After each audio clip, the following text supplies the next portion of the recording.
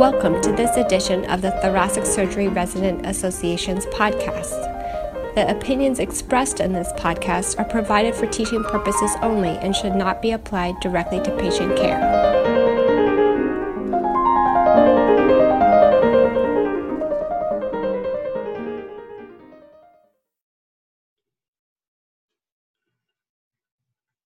Hello, my name is Claudine Lewis. I am currently a PGY5 in the Integrated Cardiothoracic Surgery Residency at University of Rochester Medical Center.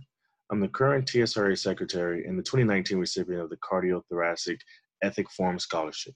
I am here with Dr. Konstantin Mavroudis, who is the Chief of Cardiothoracic Surgery at Peyton Manning Children's Hospital in Indianapolis, Indiana, and also Professor Emeritus of Surgery at Johns Hopkins. He has written a major text in the field of bioethics called Bioethical Controversies in Pediatric Cardiology and Cardiac Surgery. Dr. Konstantin Mavroudis, what would you say is the goal of the text that you have produced? We got a bunch of topics together and put them all together in one text.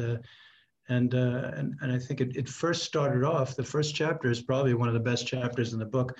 I did not write it. My co-editor wrote it, Tom Cook, and it's an introduction to bioethics. I recommend that to anyone who wants to learn about bioethics. It's all there, and it's written beautifully.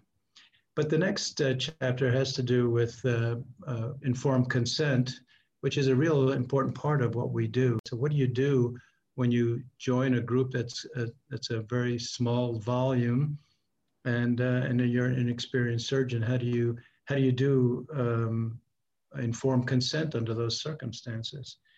And unfortunately, I guess for people who are in low volume centers, there are multiple reports out that show that the better results are achieved in high volume centers, right? And furthermore, there's an increased interest now of regionalization. And this was done in Great Britain by law. You can't do that here in the United States. You can only suggest that if there are 3 programs in one city, perhaps there should be just 1 program.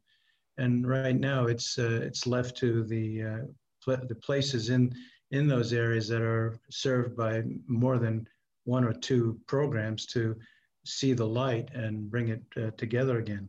However, if you are in a low volume program, then how do you do proper informed consent when your volume is low, and then let's just say you're out from residency or fellowship 2 or 3 years?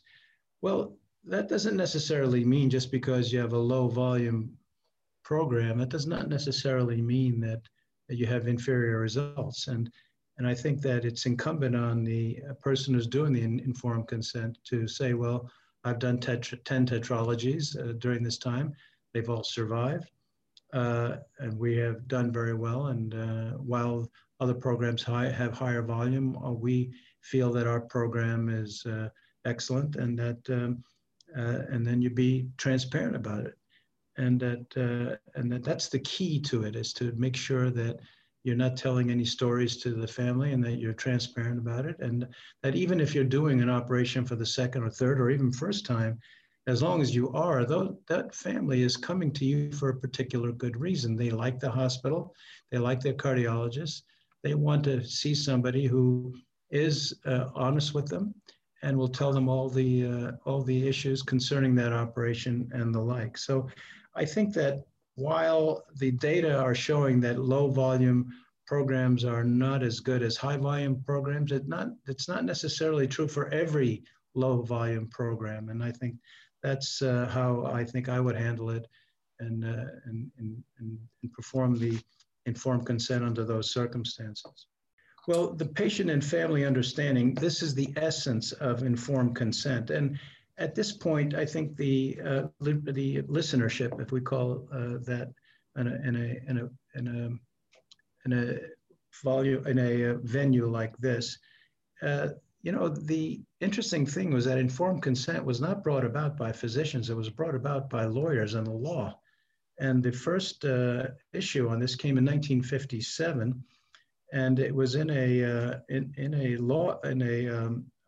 suit, and it was Salgo versus Leland Stanford Junior University Board of Directors. This again a cause in 1957, and in that decision, the court said physicians don't do informed consent very well, and it's important that they do it very well, and we're going to make them do it very well, and they did. And this is called professional-oriented standards, and that the physicians had to live up to what the standard of care is in that geographic area, and the standard of care is what it was, and that the physicians involved, the surgeons involved, had to communicate this to their patients. Now, this didn't seem to be enough, and as it moved forward, it moved from professional-oriented standards to patient-oriented standards, which means that it wasn't just in the local area, it wasn't just Jersey City or Omaha or San Francisco, it was all over the country, and that these standards were now universal standards all over the country, and these emphasized the four principles of informed consent, or of how we practice, and that is autonomy, beneficence, non-maleficence, and justice. And I always joke about this because one of the professors that I've known very well in bioethics, Professor Daniel Robinson, who taught in Oxford in Great Britain, and he always says, autonomy, autonomy, autonomy, and I forget the rest of them, which goes to show you just how important autonomy is. And this goes back all to the principles in Greece as well, about how important it is for we humans to be in control of our own body. And so here come the principles of how we perform informed consent. We can talk about selective emphasis. We emphasize one thing over another, making sure that all this is for the best of the patient. We have beneficent persuasion.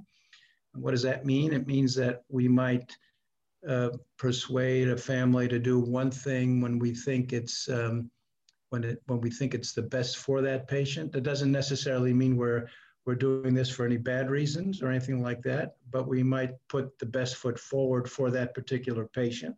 That's called beneficent persuasion. We also have probably the most important thing is shared decision-making, and we should always allow the family member, the patient, the mother of the child, to share in the decision-making process of when to operate, when not to operate, what we would do, and so forth and so on. And that's also a very important part of informed consent. And then we have that ubiquitous term called nudging. This came out from Professor Thaler from the University of Chicago. He won the Nobel Prize in economics, not for nudging, he won it for something else. But nevertheless, he wrote this book on nudging. And to give you an idea what nudging is in his way, is that you go to a grocery store, and when that grocery store owner puts something that he or she wants you to buy at eye level, and then the rest of the stuff is down below, and that is so-called a nudge. It's a nudge for you to see it and then perhaps buy it. When we talk about nudging in medicine, we would never do a nudge when it's against the principles of autonomy and beneficence and the like. It's always something that we're pushing perhaps to the patient for their benefit that we think that is best for them. That doesn't necessarily mean it's paternalism, but it means it's a so-called nudge that we're thinking that the patient should do this. But it should never be maleficence. It should always be beneficence, and it should always be for the good of the patient. So I think that of interest in informed consent is that, we don't have a standardized way of doing informed consent, do we? We have a standardized form of doing physical examination, right? Chief complaint, history of present illness, et cetera. That's standardized. We have a standardized way of doing a brief op note, right? Post-operative diagnosis. but we don't have a standardized way of doing informed consent. And I think this is a rather important issue and probably deserves some attention as we move forward with these kinds of scopes and these kinds of bioethical controversies. So for those of you who are out there who want to join the process of getting a system for informed consent, I welcome you. This is something that I've been thinking of for many, many years, and it always a difficult situation. You need the input from lawyers, you need the input from judges, you need the input from physicians, et cetera, et cetera. So that's something that needs to be done for informed consent. However, regardless of that, we still have to perform informed consent in a organized way so that our patients know exactly what's going on. I guess from my perspective, or at least how we do it here, risk, benefits, alternatives have been some of the methods in which some of us are doing informed consent. Yes. I think as long as you're open about what you're talking about with the family, I think that works out for the benefit of all concerned. And I guess for this population, it's even more complex since the risk, benefits, and alternatives probably varies per diagnosis, per physician performing the procedure, given their high or low volume. So this is an incredibly difficult conversation to have. No, I think that's right. At some point or another, a young person becomes an older person. A young person with not much experience becomes a person with experience, and that has to be done in a good environment. Perhaps it's better off done with a junior member and senior member in the same organization, whereas the senior member is the mentor of the junior member. But at the same time, that junior member still has to learn how to do these operations and how to perform them without being truthful. Let's put it that way, without being untruthful, being truthful about it to the family. And if the family says, "Look, I would rather have somebody else," then it's incumbent on you to help them find somebody else. So, for instance, if you're in a place where there are two surgeons, one in one organization, one in one program, one in another program, and one program does a Ross operation extremely well, and the other one doesn't. And if the family is in that organization that doesn't do any Ross operations, if they say, "Is there any other place that has more experience?" you're obliged to tell them that. And then to make that telephone call to your competitor, say, "I have a patient here who wants to come to you for a Ross operation." That's hard to do, but on the other hand, that's the nature of autonomy and the nature of being transparent. Well, so Dr. Mavroudis, how do you feel about the off-label use of instruments as it pertains to a small cohort of patients in studies or inability to acquire randomized controlled trials? How do you feel about it? Well, this situation has undergone a huge, I would call it a metamorphosis, really. Right now, we have detailed principles and established methods for introduction of drugs and devices. That is very, very well controlled. You can't introduce a new drug or a new device without going through the FDA and multiple levels of inquiry concerning this. It's not so much for surgical variations. For instance, as you recall, the Norwood operation, I don't think that was really,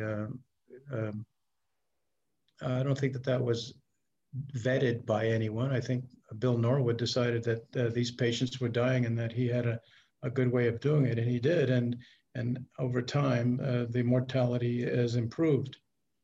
The same can be said about fetal cardiopulmonary bypass and for pulmonary stenosis. Now, that, however, Frank Hanley started doing that, and And that required a permission, and he was wise enough to get permission from the IRB to do something like that. So we have one example that of the Norwood operation that didn't require very much, but we had a new form of therapy which involved fetal cardiopulmonary bypass for intracardiac repair.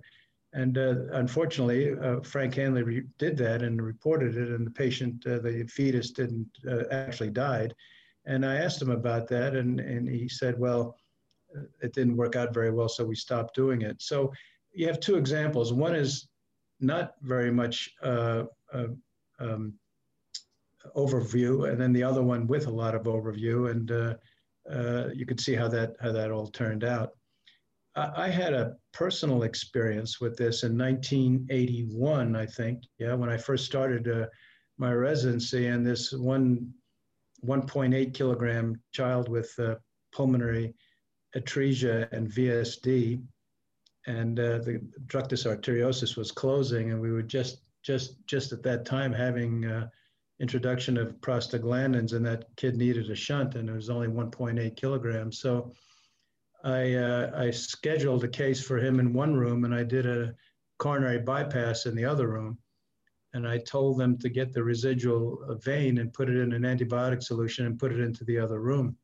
I didn't ask the family, I didn't ask the patient whether it was okay for me to use his vein. We were going to throw that part out anyway. I didn't ask anything to anyone. I just went in the other room, and I put this vein in, and as a aortopulmonary shunt, a central shunt. The kid survived.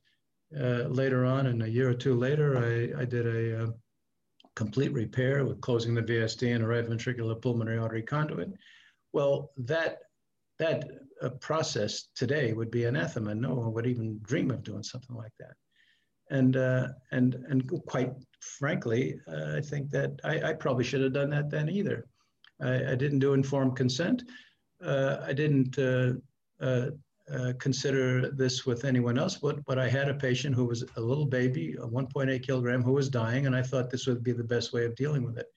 Fortunately, nowadays, we have more oversight, because we can't have people running around doing these kinds of things. And I say this to you now because probably I shouldn't have did what I did, but that the result was what it was, and it was a good result. But these are the kinds of things that we need to talk more about.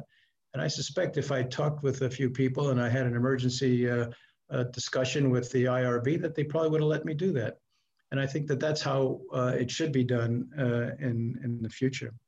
So we need greater oversight in what we want to do on an off-label thing. And it's nothing wrong with discussing all of this with our colleagues, because they probably would have ideas about it. And if they didn't think it was a good idea, then that should be talked about, and probably wait until more information is gleaned on the issue, and so forth and so on. So, like I said, we have an FDA for drugs and devices, but we don't have an FDA for new operations. And then maybe as time goes by, we'll have to consider doing something like that. Amazing. All right, well, the cohort of who you do operations on are pediatric for the vast majority, I presume. I know you've probably come across some conflicts as it pertains to decision makings. Perhaps you think the patient is better suited one way and the family may think of another, or say, no, we're not going to go that route. So surrogate decision making concerns and substituted judgments in your pediatric cohort. What will be some of, I guess, events or something you can speak on? Well, thank you for that introduction, Claudin. I think that going back to autonomy, adults with a sound mind can decide how they want to proceed. You have to pay attention to what they say. And then the only thing that I could do is to recommend an operation or not recommend an operation, and then and make sure that they understand it and they have a sound mind, and they can choose to do it or not do it. The problem arises is, what about a child? And if the family says, no, this tetralogy patient should not have an operation, what do you do in a situation like that? And I think that an example of this, for instance, is Jehovah's Witness patients. If an adult Jehovah's Witness patient says, look, I want this operation, but I don't want any blood, no matter what happens, even if I'm about to die, you can't give me any blood. You are duty bound to respect that. And then in fact, if there is a lot of bleeding and you can't stop it, then you can't give them blood because that's a directive to you. However, what about a child? If a Jehovah's family comes to you and as a patient with tetralogy FLO, and you know that you're going to have to use blood for that patient, you're going to try not to, but you know you have to, there is a way of asking the court to have a dispensation for you to be able to use blood. And that basically means that you take the decision-making away from the family and you use your own decision based on the will of the court. Now, the state, small state, S-T-A-T-E, the whole state, has an enormous interest in the benefit of her children, namely our children. And they want what's best for that child, regardless of whether the family wants to have blood or not. That's a kind of interesting thing because I am duty bound to respect the will of the adult, but at the same time, I have a responsibility to the baby or to the child, and I would go and get a court order to allow me to use blood. It's an interesting state of affairs, and that is what it is. But in terms of surrogate decision-making, I think that, for instance, here's one situation that comes up from time to time. There's a baby born with hypoplastic left heart syndrome, and the family says, we want comfort care. We don't want anything we don't want any repair. We don't want any therapy for the child. We just want the child to have a comfortable end of life. Now, in many programs, and I say the majority of the programs will allow that, because we would offer a Norwood operation, and yet we would not be opposed to comfort care, at least in most circumstances. We don't offer comfort care, but if the family wants it, then we would do that. However, suppose a baby is born with tetralogy FLO and is ductal dependent, and the family says, well, just stop the prostaglandins.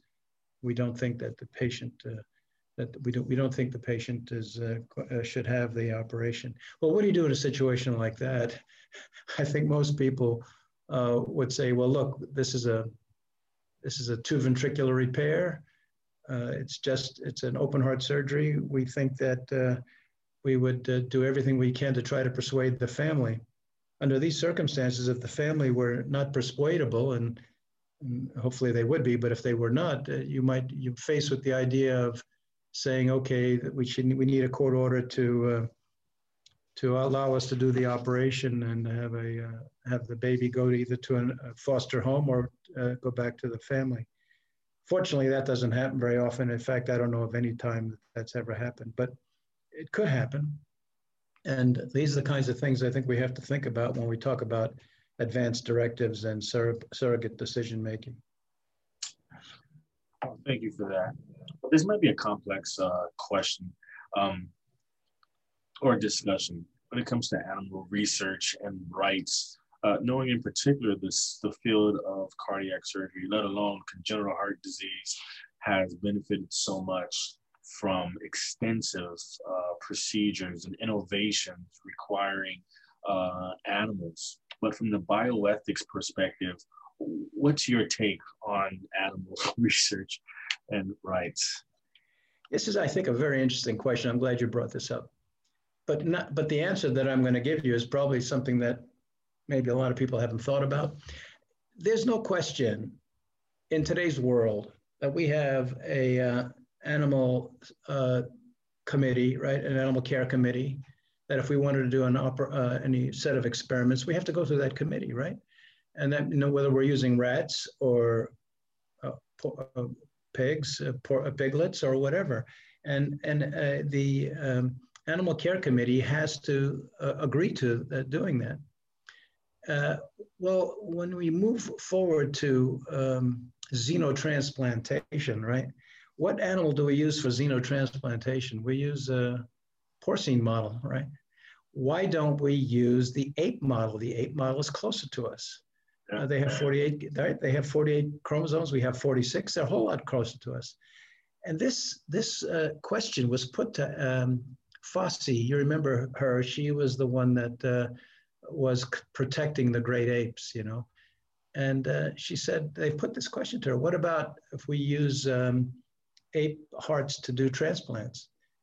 And she says, you know, one for one, there are not that many apes that we can just breed to do that. And what you'd be looking at taking out the entire population of apes or whatever, chimpanzees and so forth. She said, the only thing that I would agree to experimentation on primates is if there was an infectious disease situation, such as the COVID virus, right? That you wanted to do, you wanted to test a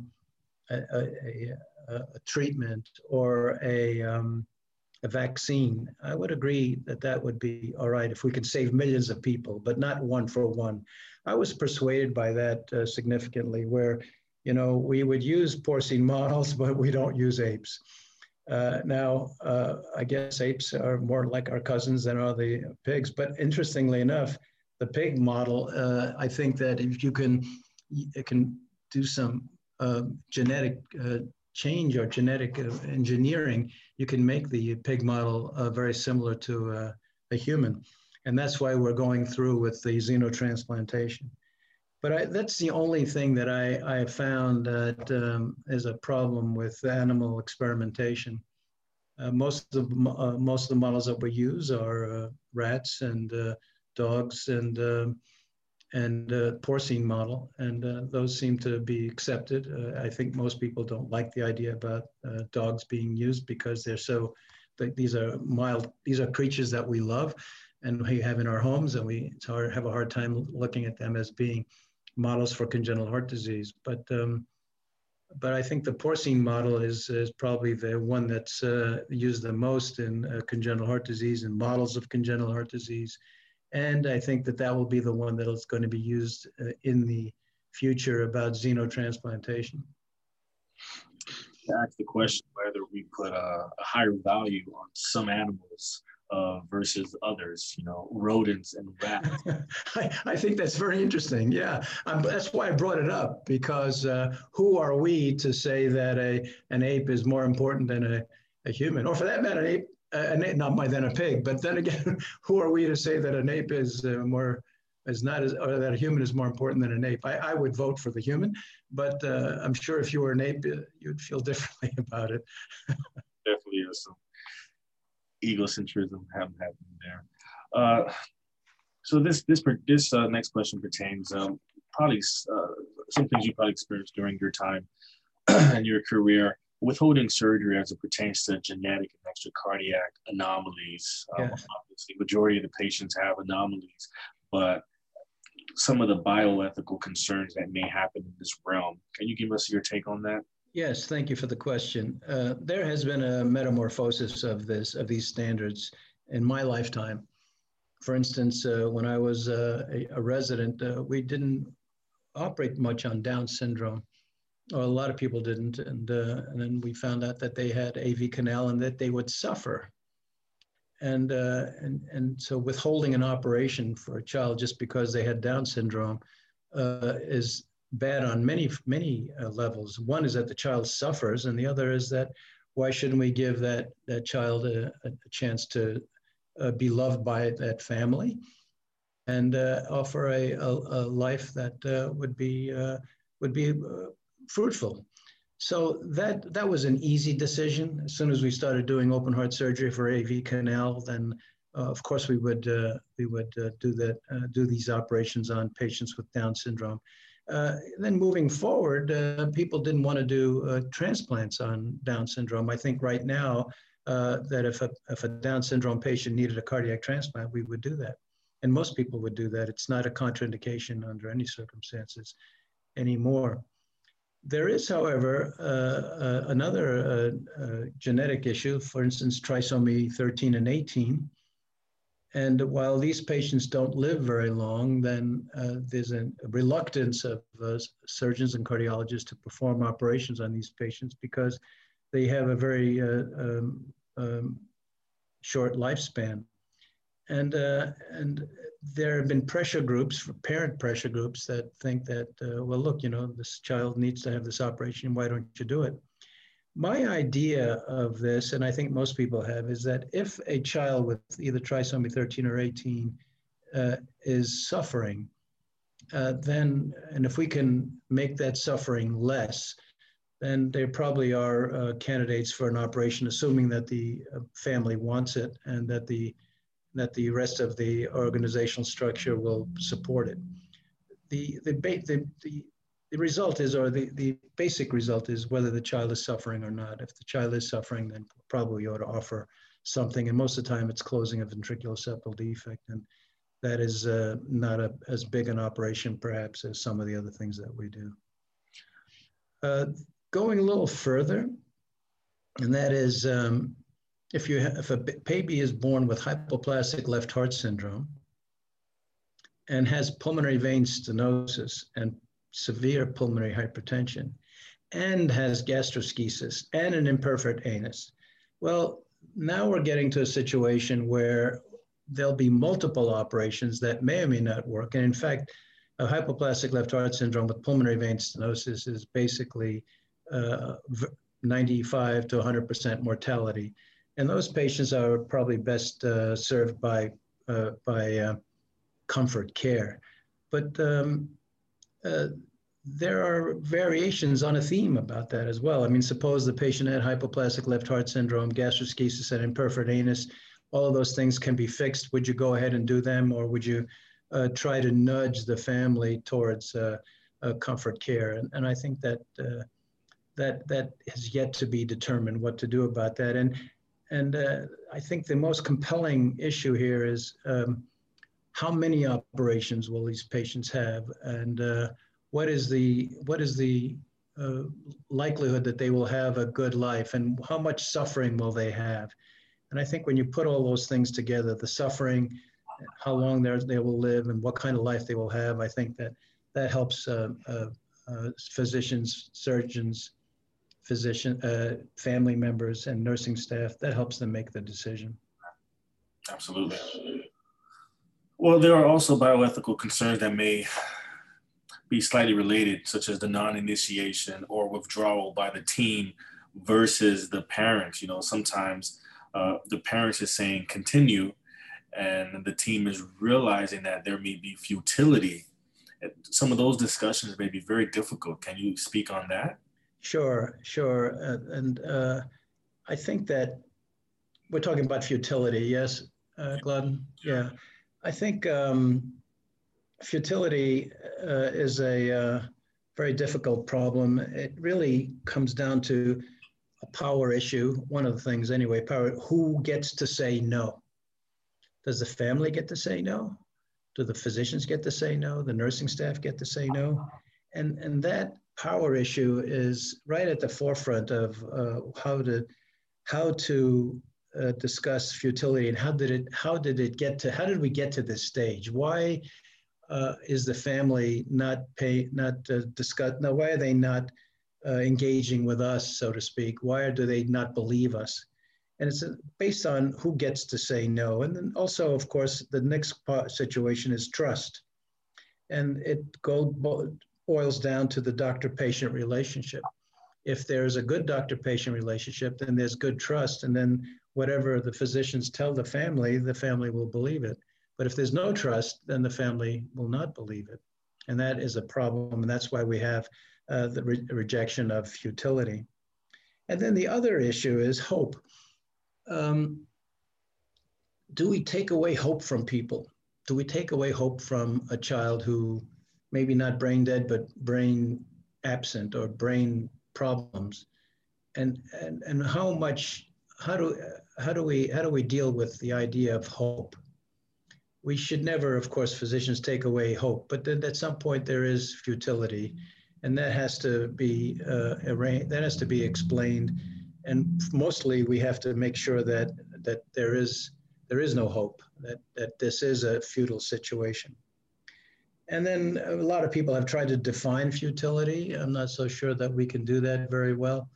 But there is a law. There is a law on the books in Texas, and it's been used for around the country. And that is, there are certain steps that that a group of physicians can use when the family rejects the taking away of care. And that has to do with making sure that other hospitals would not take that patient, that they also agree that this is a futile situation, and to leave and to make sure that the family's involved, getting a ethics consult, because there has to be an ethics committee in every hospital. And all these things, all the I's have to be dotted and all the T's have to be crossed. And then at some point or another, you're allowed, you have the law behind you to withdraw therapy. The interesting thing is that oftentimes when you interview patients like this or families like this, they'll say, well, I didn't want to be the one to pull the plug, so to speak. That's the metaphor that we use, right? But then since they did it, I understand it. They didn't, in other words, didn't want to have this on their head, or didn't want to have the responsibility of thinking their whole life that they were the ones to say no, and that they were, I guess, relieved when other people said no and went through the process. It's a very difficult situation, futility. Lots of papers have been written about it, and lots of books have been written about it. One of them in particular, I would recommend, two of them actually, I recommend anyone who is listening to this to read. And one of them is called, from Jerome Groopman, Groopman. It's called Anatomy of Hope. Now, he doesn't talk much about congenital heart disease, but he does talk about patients with cancer, and how the idea of hope is rather important to just to live your life out, and thinking that maybe if I do this, I'll do that, or if I think this, or if I think that, at least that's hope. And the other one is by Viktor Frankl, and the name of that is Man's Search for Meaning. And Frankl was in the concentration camp during World War II. And he thought that survival in his mind was trying to find meaning in suffering. And I guess we can project this to our patients if they are suffering. The question is, what kind of meaning is there in their suffering? And how can we help them get through it? Or if the suffering is too much and there's no hope, then perhaps it's time for us to withdraw therapy. So this is getting almost to the point of religion, but it is something that we have to think about as physicians. We have to consider all sorts of things. Absolutely. Great answer. Thank you so much for that response.